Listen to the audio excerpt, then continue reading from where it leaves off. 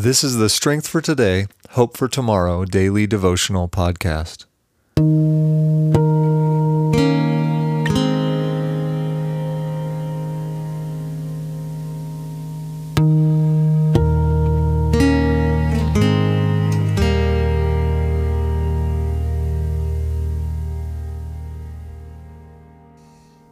January 6th, 1 Timothy 2, 1 and 2.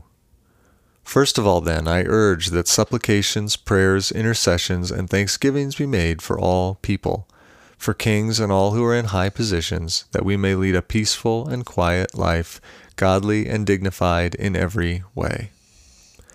Each and every day we wake up to a world that is chaotic and loud. It is a world where people often choose evil over good and revel in what is shameful. How are we to live our lives in a world like this without being swept up in all of that ourselves? The answer is a simple one, and yet it is something that is far too easily neglected. It is simply this: go to God in prayer.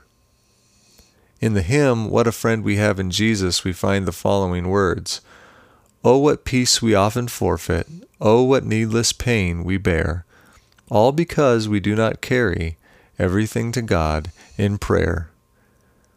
These words couldn't be more true, and there is no doubt that many have felt the lack of peace that they could have in their life if only they would take all their sorrows and worries to the Lord. Perhaps it is our naive idea that we are in control, or maybe it is a matter of unbelief in God and His ability to do wonderful works in our world.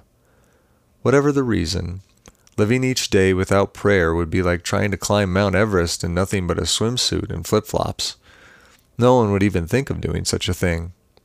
Without the proper gear, you wouldn't be able to battle the harsh conditions of the mountain, and there's no way you would make it to the summit. And yet, when we wake up in the morning, we often forget or neglect to put on the gear God has given us to not only get through the day, but to be able to reach the summit in the end. What are the different kinds of gear that we take with us each day in our prayers? We take supplications, which are prayers where we humbly ask God for help. We take intercessions, which are prayers to God on the behalf of others. We take thankfulness, remembering what God has done and praising Him for it. With all of these kinds of prayers at our disposal, it is no wonder that Paul urges Christians to do this. We have the ability through Christ to go to God in prayer. You can talk with Him today. Think about that. At this very moment, you can take all the chaos, loudness, ungodliness, and shame in your own life to God, and you can trust that He is with you, listening and engaging with you in those prayers.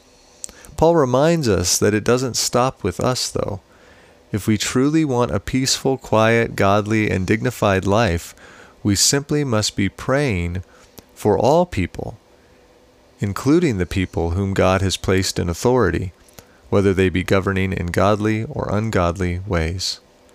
Our peace in this world, as far as Paul is concerned, is directly tied to our prayer life. If you are lacking peace today, perhaps it is because you also lack prayer.